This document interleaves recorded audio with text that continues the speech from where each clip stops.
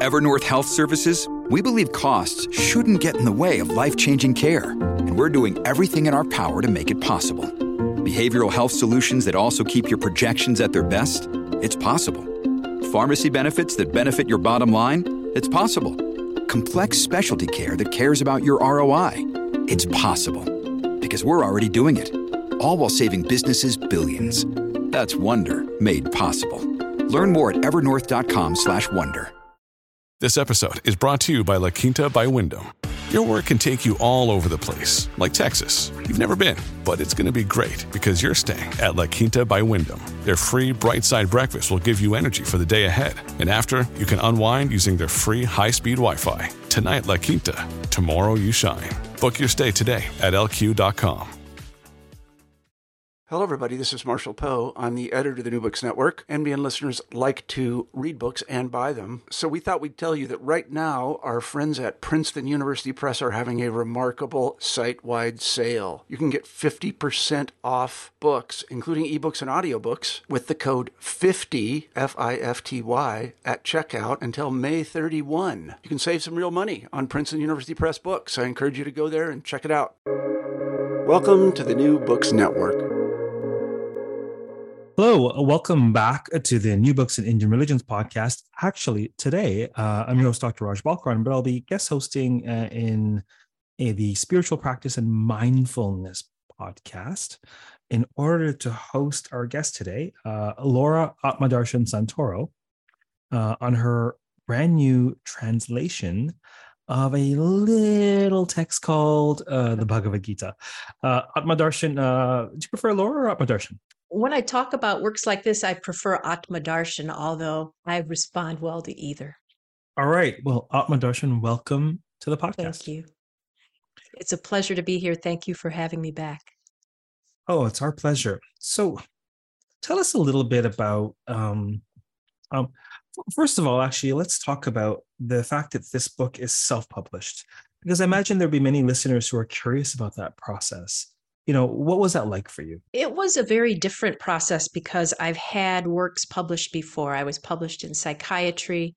I had a martial arts book that was internationally published, but that was some time ago. And I thought I could kind of bring the same strategy I did to this particular book. But the publishing world has changed quite a bit. I remember when I was working on the book, I was looking for some advice from other authors. And one was, focus on the book, tune out all the distractions like social media. So I did that.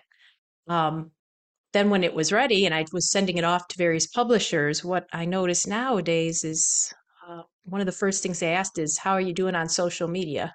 And I thought, whoops. It was tough also because unlike some of the other topics I published about, the Bhagavad Gita has been around for some time, and many very prominent people have produced works on it.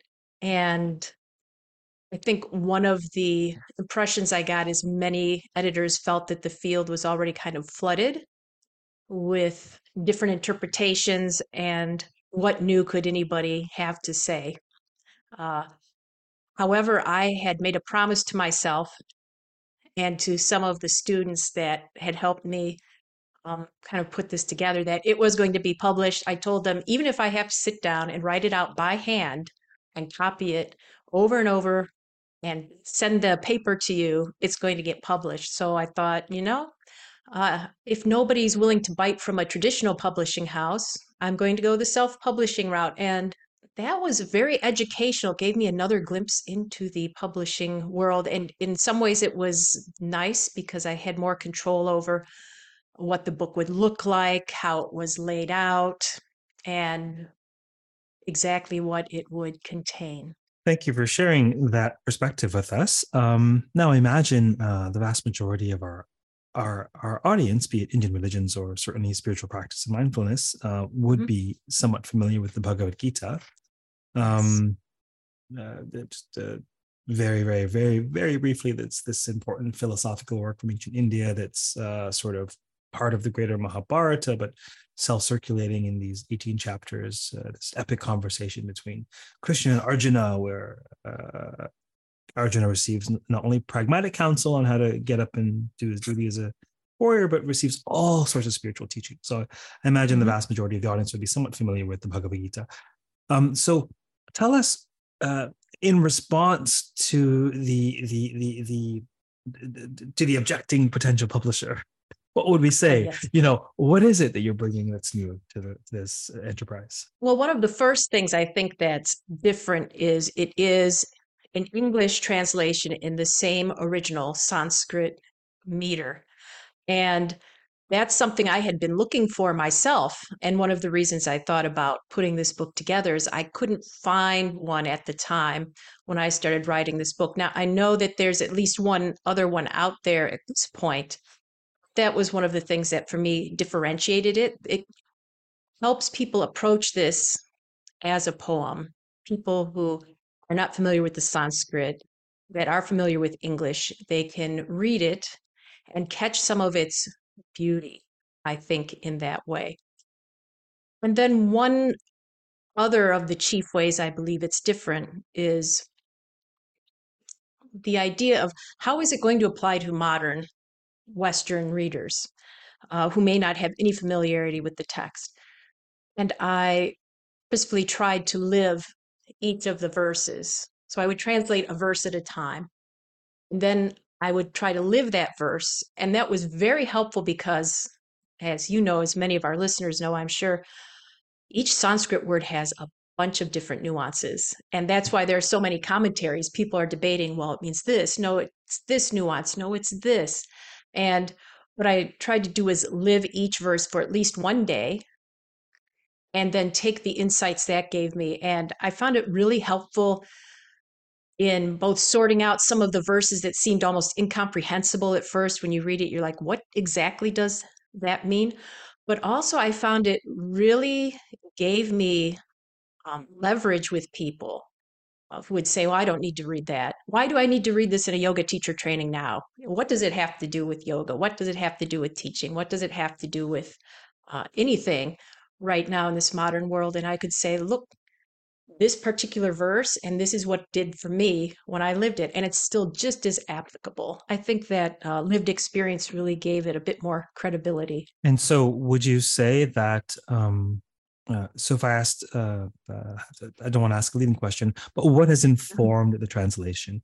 Were there teachings from others, other translations, people you studied with, your own sadhana, and what informs the ways? And I mean, clearly, really, one thing that's difficult for folks to grasp, unless they take a look at Sanskrit, is there is no translating from Sanskrit to English or vice versa. There's only rendering. You're only ever rendering. Exactly. As soon as you go beyond a particular finite, Devadatta walked to the forest, or what have you, or translating dog or something like that. Beyond that, the minute you have a verse, there is no translating. I do this this thing on Wednesdays. It's called Wisdom Wednesday, where we just look at the Bhagavad Gita to facilitate understanding, at least for myself, if not anybody else who shows up. But we literally look at 4 or 5 different translations before I begin exegesis, because just to give, for those who aren't Sanskritists, just to give a sense of the decisions that are made, need to be made. And so what informs the ways in which you translate these verses?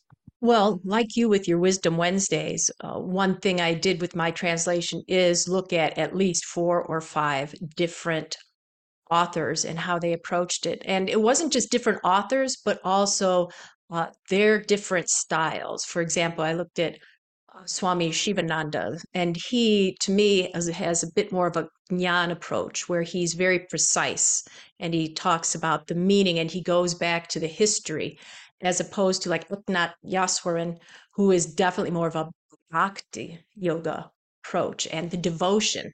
So I was trying to look at all these different takes on it and see how, oh yes, how one's filters really can impact the rendering. And when you mentioned the rendering, I spoke with someone who translated Christian scripture from the original languages, and he said basically the same thing. He said, you can't do it word for word, because that's one of the things I was trying to do, is be really literal. And he said, you can't do that. You have to get to the underlying sentiment and understand the turns of phrase and um, how the language was used back then and what certain things meant back then, as opposed to what they mean now. And then another approach I used also is actually traveling to India to listen to the group chanting, to participate in the group chanting, to hear people from that subcontinent talk about what it means to them, and also to find people in this country and then on other continents who had great experience with it, and listen to each of those takes. And wow, I think that was very instrumental in me finding confidence that I too could provide something of value, because the Gita is able to pull out, I think, the best of each person that reads it. And each time you read it, you're a different person.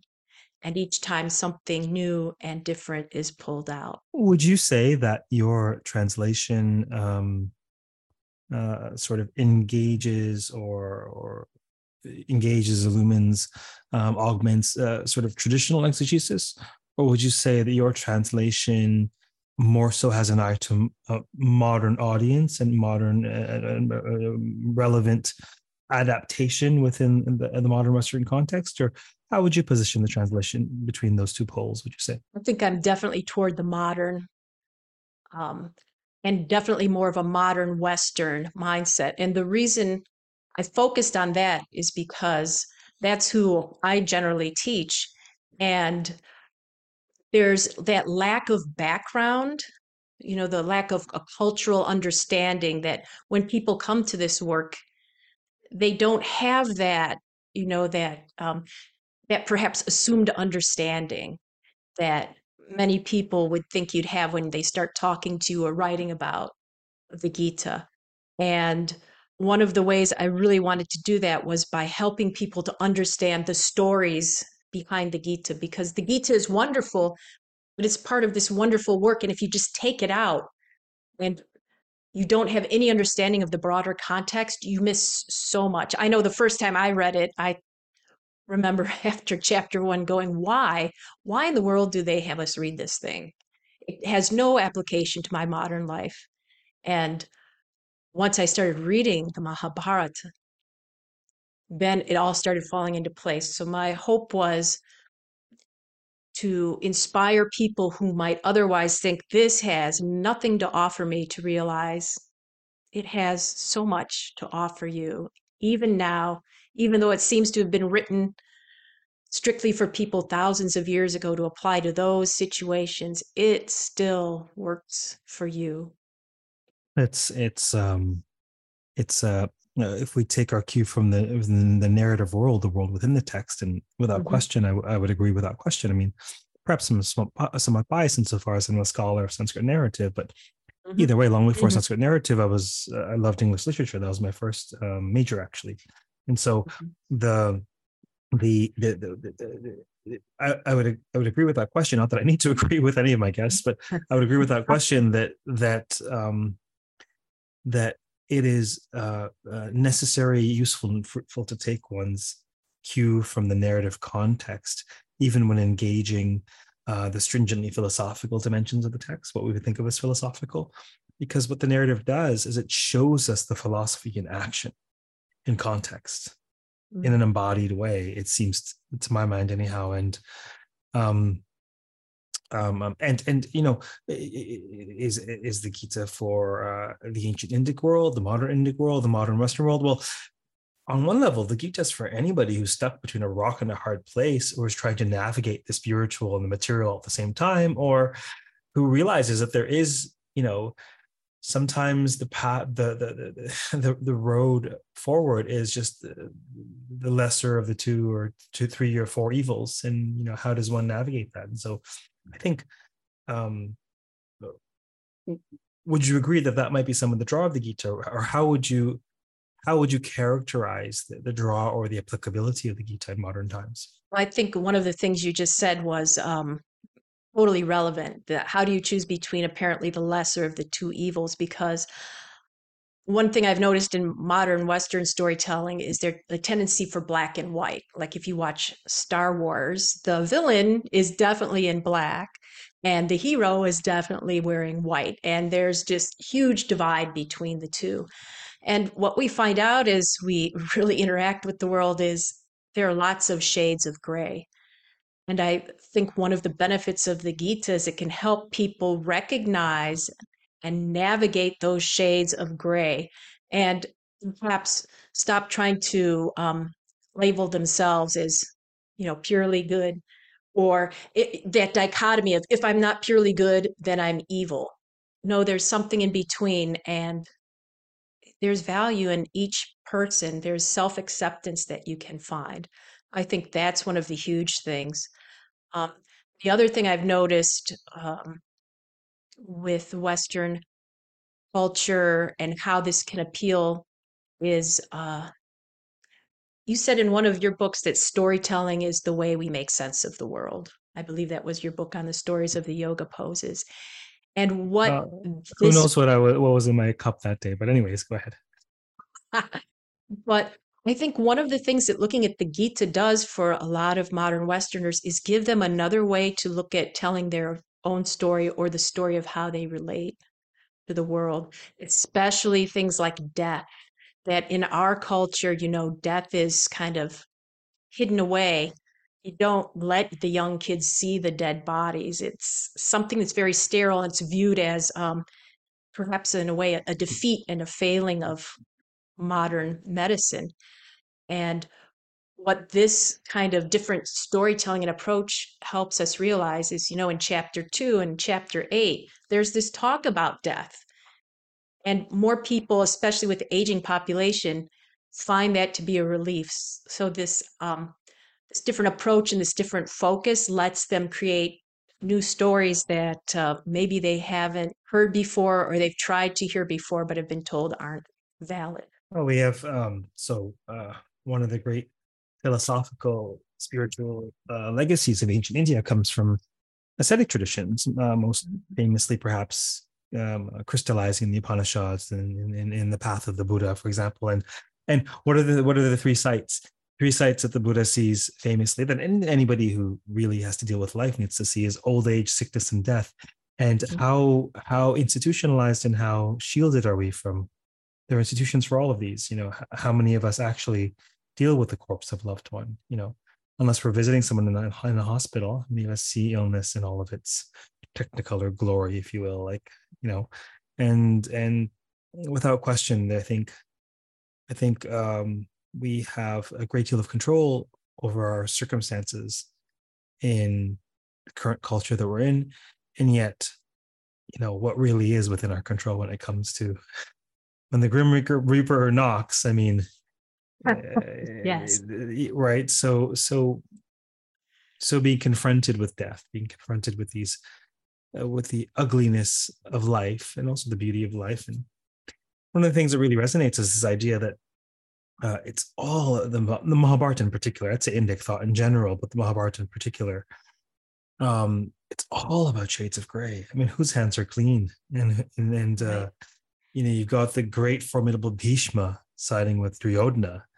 And you've got, the God incarnate, trickster extraordinaire. I mean, what to do? One of the things that dawned on me, I think some 20 years ago when I first started, I discovered, if you can believe it, I discovered intro Hinduism the day it began at the University of Toronto. I had left my degree and I was working full time, and I discovered it. And that day is one of the days that sort of changed the course of my destiny in hindsight.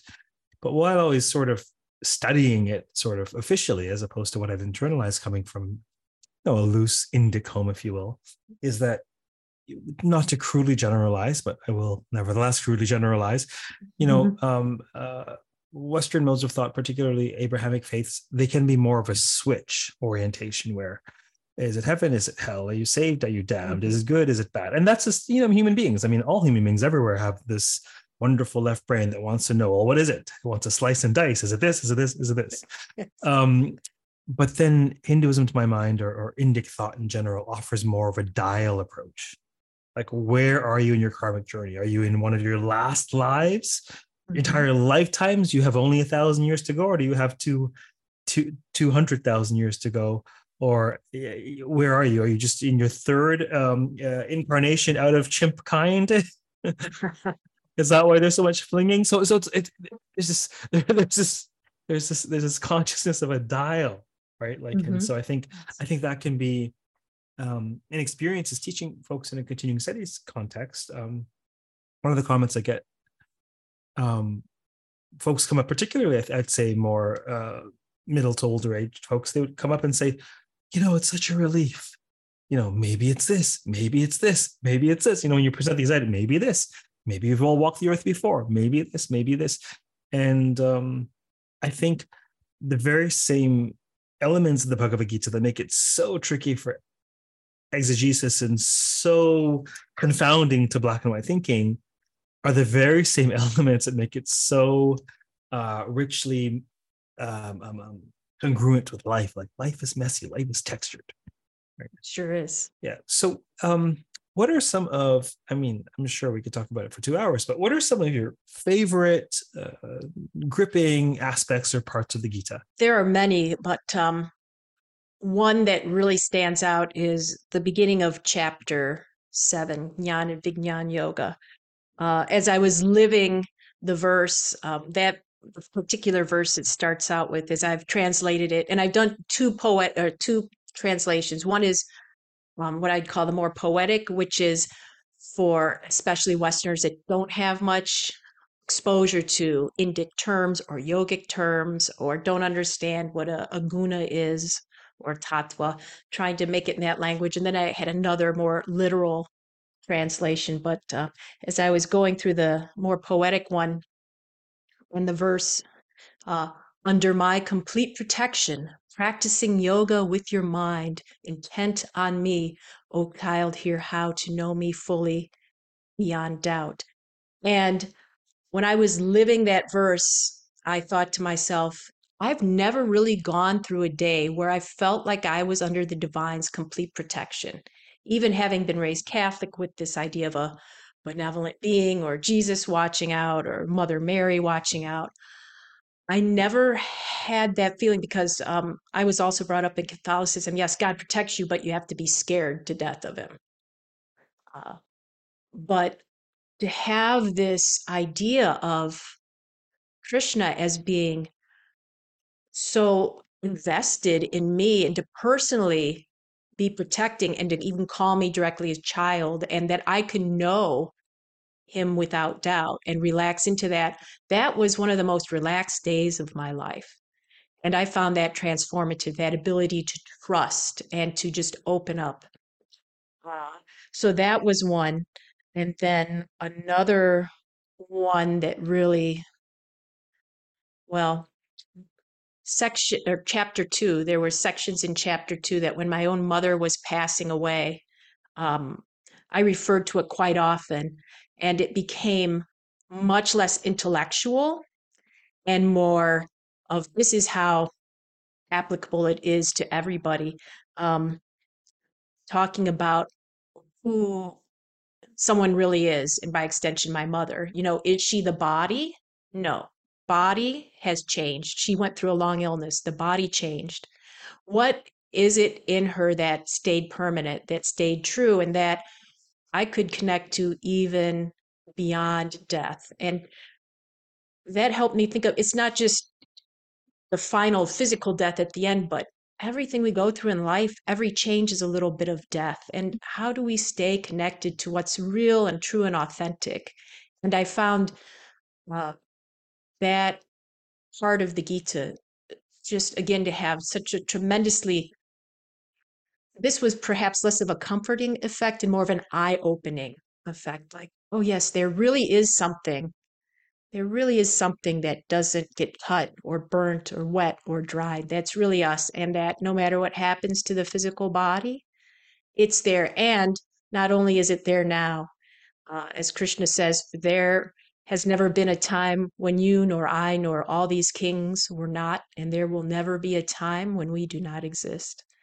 That to me was hugely impactful and again, comforting. So, in your perspective, is this translation, and by extension, I suppose the Gita in general, who's it for? Is it folks who are interested in spiritual ideas? Is it folks who have a particular theological bent? Is it for theists? Is it for those who believe in reincarnation? Is it, I'm not meaning to put words in your mouth, but the question is meant to be generative. So who's this for? Yes. Wow. Well, and this is why I had 3 books. I was trying to make it applicable for a wide range of people. So the first book is actually the slimmest, and it's Hearing the Song of Your Soul, and it's just the more poetic translation. And that was for mostly people in the West who'd had some encounter with the Gita, but found getting through all the different commentaries laborious. We'd heard that a lot while teaching. It's like, oh yes, but I just want to read it without having to kind of filter through all the commentary in between. So it was pretty much a straight translation. And that way, for somebody who was new to it, they could just kind of read through it. It's short, it's not intimidating. And then also, perhaps paradoxically, it was for somebody who had a lot of experience with the Gita that just wanted to chant it and have everything organized in a way that they could just flip through and easily chant. The second one, I think, was more for Westerners with very little exposure to the Gita and its background material because it included some commentary, but it was, I think, very much a Western kind of based commentary, like, again, to help people understand what was going on behind the scenes. In the first chapter, that list of names can be so intimidating and so reminiscent, perhaps, of the Bible. So and so begat, so and so begat, so and so, and who were these people? The idea was, how do we get folks to understand the emotional impact of the Gita and why it's still relevant? And then the third book was, I think that's more intellectual. And for people who want to either dive deep or have already started to dive deep, it has the 2 translations side by side so you can see, okay, if Krishna mentions faith in the more poetic version, what exact Sanskrit word is he using? For example, Shrad, which has that connotation of faith that's informed by experience instead of just blind faith. And then the commentary for that was more of, what do the particular words mean? How can they relate to Eastern or Western concepts? And even leaving some of the Sanskrit in so that if you're familiar with some of it, dharma, there's really no way to, as you say, literally translate the word dharma. But if you already have an understanding of it, then it brings more of a nuance.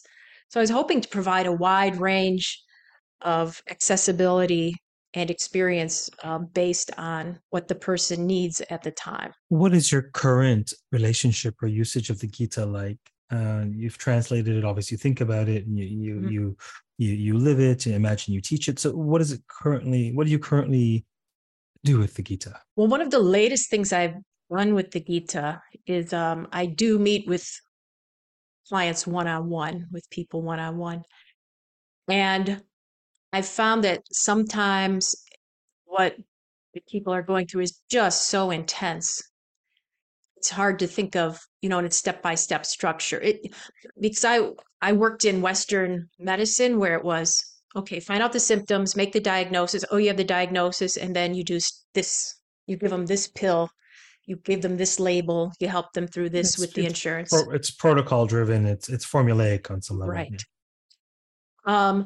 And what I've started doing is with the Gita, we'll start off with, the idea of first you're coming, and that's actually, there's a pain, and that pain you can look at either as something that's going to break you, or like Arjun did, as a gateway to self-exploration.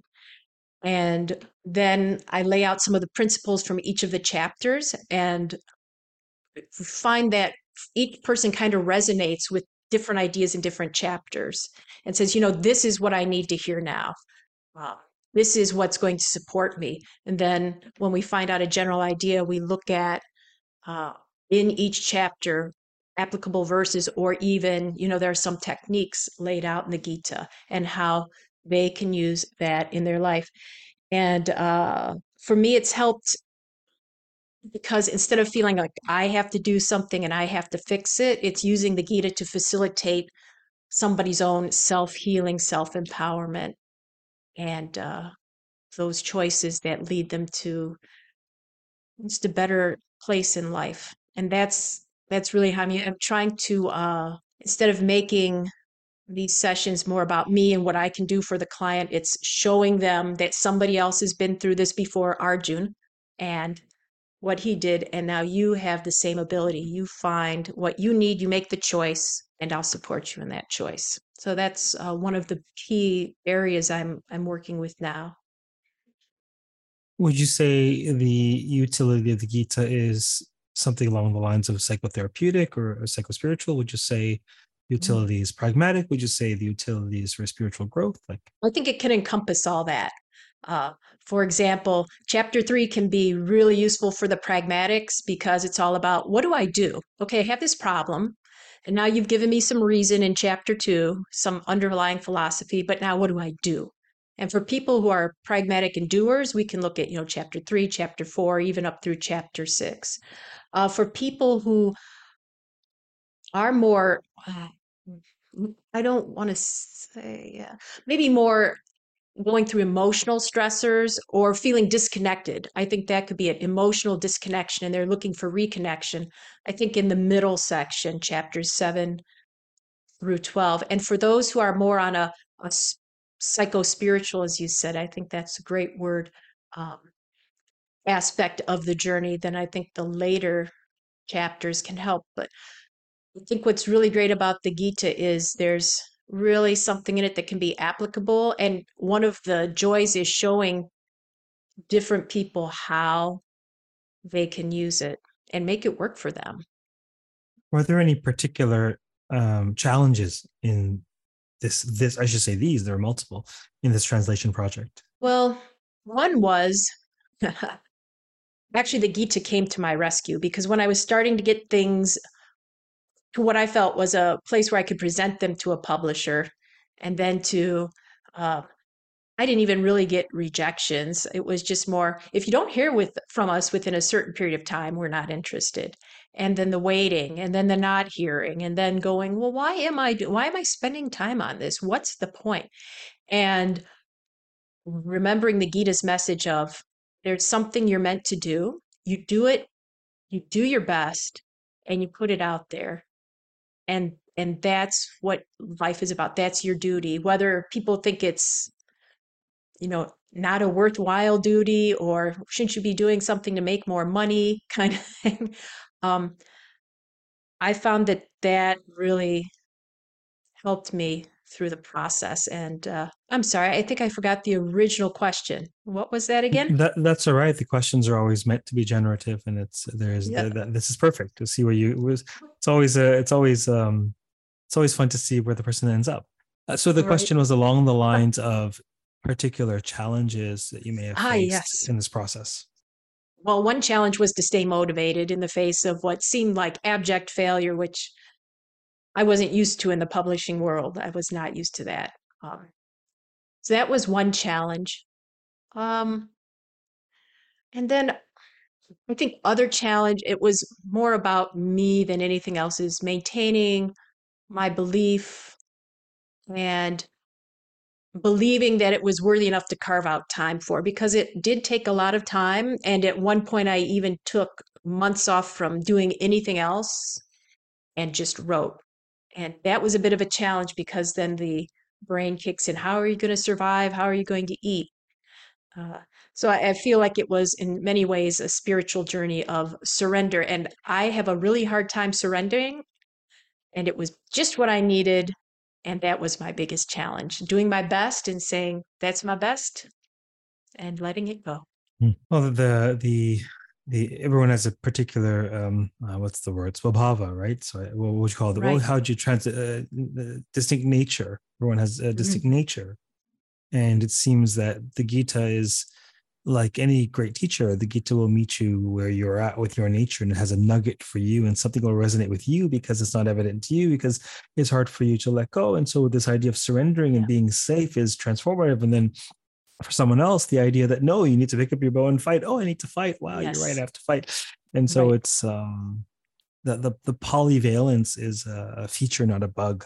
It's really speaking to many of our dispositions collectively, I feel. Um, Right. it's interesting that you had to adopt that in order to fruitfully engage and bring to fruition this project to translate the Gita, you needed to adopt the teachings therein to get you there. Well, I think that was wonderful because for me, it just reinforced. I think that helps my teaching because there are things I've taught before that I've had what Australians would call bolted on knowledge, like you memorize just enough to spit it out for the people in front of you. And then if somebody asked you about it later, Information versus transformation. Yeah. right. And I think what's helped me having to do what you said is actually have to live it to get through it is now I can talk about living it because everyone's lived experience is going to be different, but at least it can show that it is possible to live it and that, like you said, it will meet you where you are and carry you through no matter your background, no matter your age, no matter what you're going through, it can support you. So, in addition to whatever else you might like to say about the translation itself, and perhaps it might be worthwhile to share a bit of an excerpt with people so they can get a taste. Also, in whatever particular order, also maybe say a word about how folks might be able to reach you. I mean, are they able to study with you? Perhaps. Yeah. I would love that. I do teach classes on the Gita throughout the year. We have an annual retreat that just had its 13th year. It's sold out again. Um, and we look at a chapter of the Gita every year. So it's got a few more years left to go. Um, but I also put some things up on YouTube and some discussions. You can find all that at welcomingdestiny.com. Actually, in Sanskrit, if you're more familiar with that, it's dharmakshetrayoga.com. But under resources, there's a page called The Song of Your Soul, and you can click on that, and it's got things like a free chapter that you can download from the book, and also an audio of me chanting that chapter. That way, you get the idea of the rhythm. And you also can contact me through that, and whatever you might need, I'm always eager to work with people in a group setting, one-on-one, or even through teacher trainings across the country for this marvelous material. So we'll include those links in the podcast notes, certainly. Now, do you want to give us a little bit of a taste of the translation? I'd love to. And as I do this, I'd want some people will know this, and some people perhaps won't be as familiar, but there are a couple different of meters in the Gita, and it's generally 4 lines of either 8 beats, matras, or 11. And the way I've tried to distinguish that in my book, which I know not every book distinguishes that, is the 4 lines of 11 beats are in italics. And that way, if you are chanting it out loud, you can switch from rhythm to rhythm and know exactly what to use. Um, but much of it is in the Nushtup verse, which I've heard also called the warrior verse. And if you chant the Mahamrityunjay mantra, the Mahamrit can be chanted in this particular rhythm and meter. And I think as far as a section, one that I've heard that students find most helpful is from chapter 6. In chapter 6, it's Dhyan Yoga, the yoga of meditation. And Arjun is really engaging in a dialogue with Krishna and saying, what if I try and I fail? And I think for a lot of Western yoga practitioners, the way yoga has been presented to them, it's What if I can't get my body into those twisty bends? What if I can't sit for hours and meditate? What if I don't have hours to try to sit for meditation? Or if I make the hours, my feet fall asleep? Or I find I'm thinking not very peaceful thoughts? Then what? You know, is everything I've done a waste? And There's that switch mentality again. Logic exactly, 1 or 0. right. Um, and Krishna gives a very reassuring answer here. So I'll do just a few verses. Chapter 6, I'll start with verse 37, and I'll chant it. There are different ways to chant this meter, and I realized that this is a way I learned at an ashram in northern India, chant this meter. So Arjun speaks.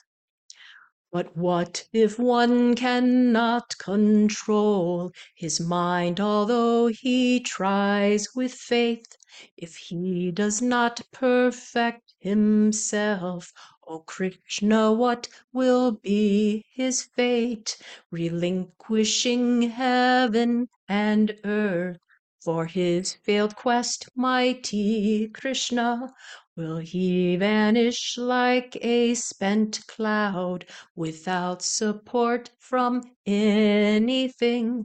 This my question you should resolve completely, as there is no one besides you who is able to remove this doubt, my dear Krishna. And then Krishna, he gives a longer answer, but we'll just do the first verse of his answer because it can have a night's impact. Krishna speaks.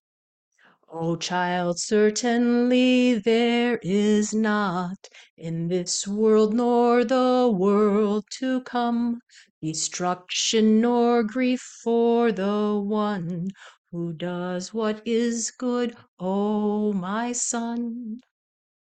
And I've found that people I've chanted this with, when they hear this, they go, oh. So if I'm trying, that means it's okay. That, and Krishna says this later in the Gita, even a little attempt at this is going to save you from great danger. So just the fact that I'm trying is going to bring me good, not just me good, but the world around me, and not just in this physical existence, but in whatever comes next.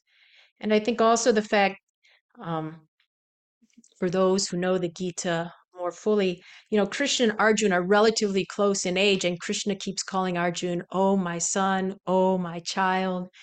And the way Krishna addresses Arjun really varies throughout the Gita, and the way he's talking to him now, even though they're about the same age, um, is so comforting and just shows that physical age really has nothing to do with wisdom one can embody. And from a spiritual point of view, Krishna is much more advanced. And we can find a teacher, we can find somebody that supports us, and someone who's more like our peer rather than someone who sits untouchable on a high pedestal or off in the Himalayas or surrounded by hundreds of disciples that you can't even get through to. It's somebody who can be your intimate friend. Lovely. Yeah. Is there anything else about the project or the Gita or your work that you'd like to share before we close for today? It's a never-ending work, and that's okay because we're all never-ending works in progress. But I think one thing I just like to share, this is another little nugget from the Gita, is Krishna saying that the difference between him, someone who appears very spiritually advanced, and the difference between us as represented by Arjun isn't so big. Krishna says the biggest difference between you and I, Arjun, is just that I remember who I am and you forget. And this idea of there are many ways to remember ourselves, but to just remember that who we are authentically and to embrace that and to realize that that has value is something that will accelerate our spiritual growth tremendously. Just that self-acceptance and remembering that we are something beyond our wildest dreams. Beautiful. What a lovely thought to end on. Thank you very much for being on the podcast today. Thank you very much for having me back. It's a pleasure as always. Always a pleasure. For those listening, we have been speaking with Laura Atmadarshan Santoro on her brand new translations indeed, of the Bhagavad Gita, embracing the song of your soul. All of the relevant podcasts, all the relevant links are provided in the podcast notes to find her and her work. Until next time, keep well, keep reading, keep listening, and keep contemplating the mysteries of life, and maybe even as expressed in the Bhagavad Gita. Take care.